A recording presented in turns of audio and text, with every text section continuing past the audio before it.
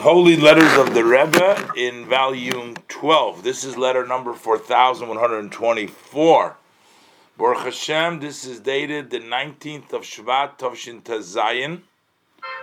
The Rebbe is addressing it to Harav Chosid Morenu Shloim Chaim Sheyichle Kesselman.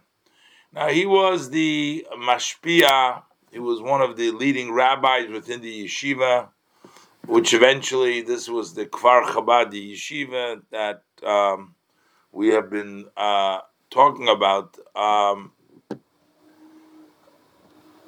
So the Rebbe says to him, I'm confirming the receipt of your letter with the enclosed Pidya Nefesh, the redemption of soul note, associated with the Yom HaHilula, with the Yortzeit of Yud Shvat. And the Rebbe says, for sure, people will seriously discuss that which I have written to the administration of Tomchei Temimim, of the Lubavitcher Yeshiva,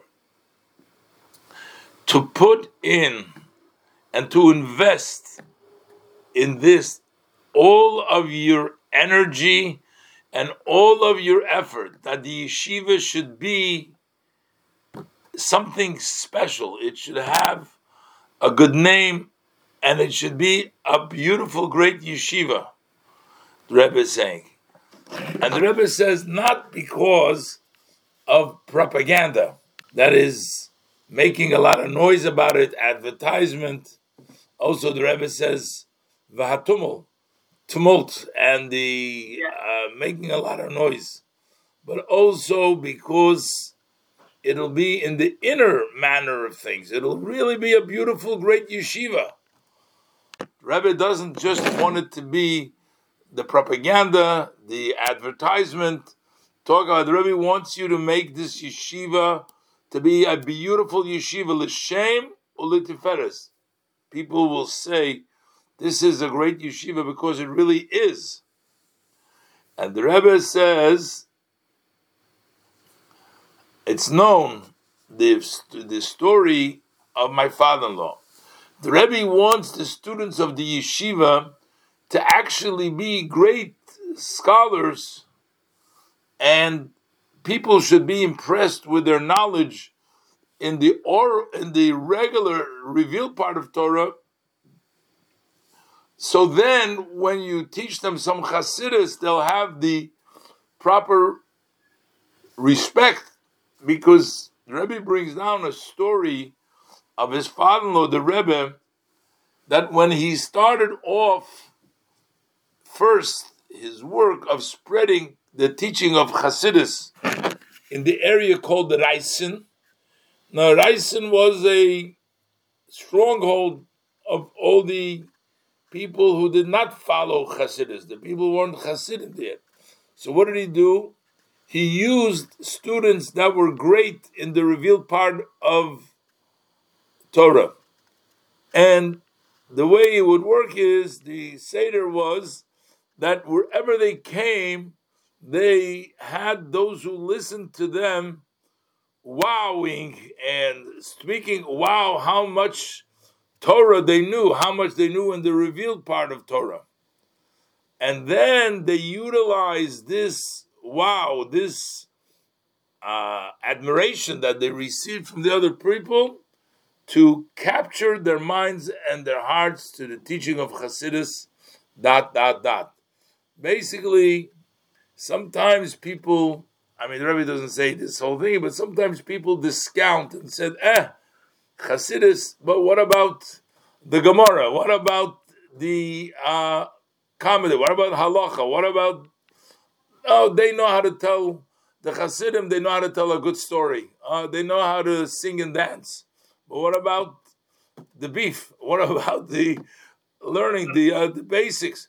So he wanted to show them that the Chabad Chassidim, the Alter Rebbe used to send those who are great in learning, and then once they appreciated that, they can also teach them some of the Chassidus. The Rebbe says, therefore, he wants the students in the yeshiva to be especially well versed and just be great scholars. So that will help also in spreading the teaching of Hasidus. The Rebbe writes, number 2, he asked the Rebbe which Maimorim, which of the Hasidic discourses should they learn in the different grades. And the Rebbe says, it's known, the statement of our sages of blessed memory. A person should always study there in which his heart desires. If you have a desire to learn a certain subject, a certain area that interests you, that's what you should study, because if it interests you, that is which you will be most successful in your studies. So therefore, the Rebbe says you should consider what is the true will, the desire of the students, what the students want to learn. And the Rebbe says, organize it so that you're going to be studying within the area that the students actually want to learn. And number 3. So he asked the Rebbe, and the Rebbe addressed it a little bit in the previous letter, that he wants to establish sort of a kollel. And the kollel, as we said before, was after people finish yeshiva, or even after they get married. So they don't immediately go out into the world, but they spend some time still continuing their studies. So the Rebbe says, when I will receive detailed, specific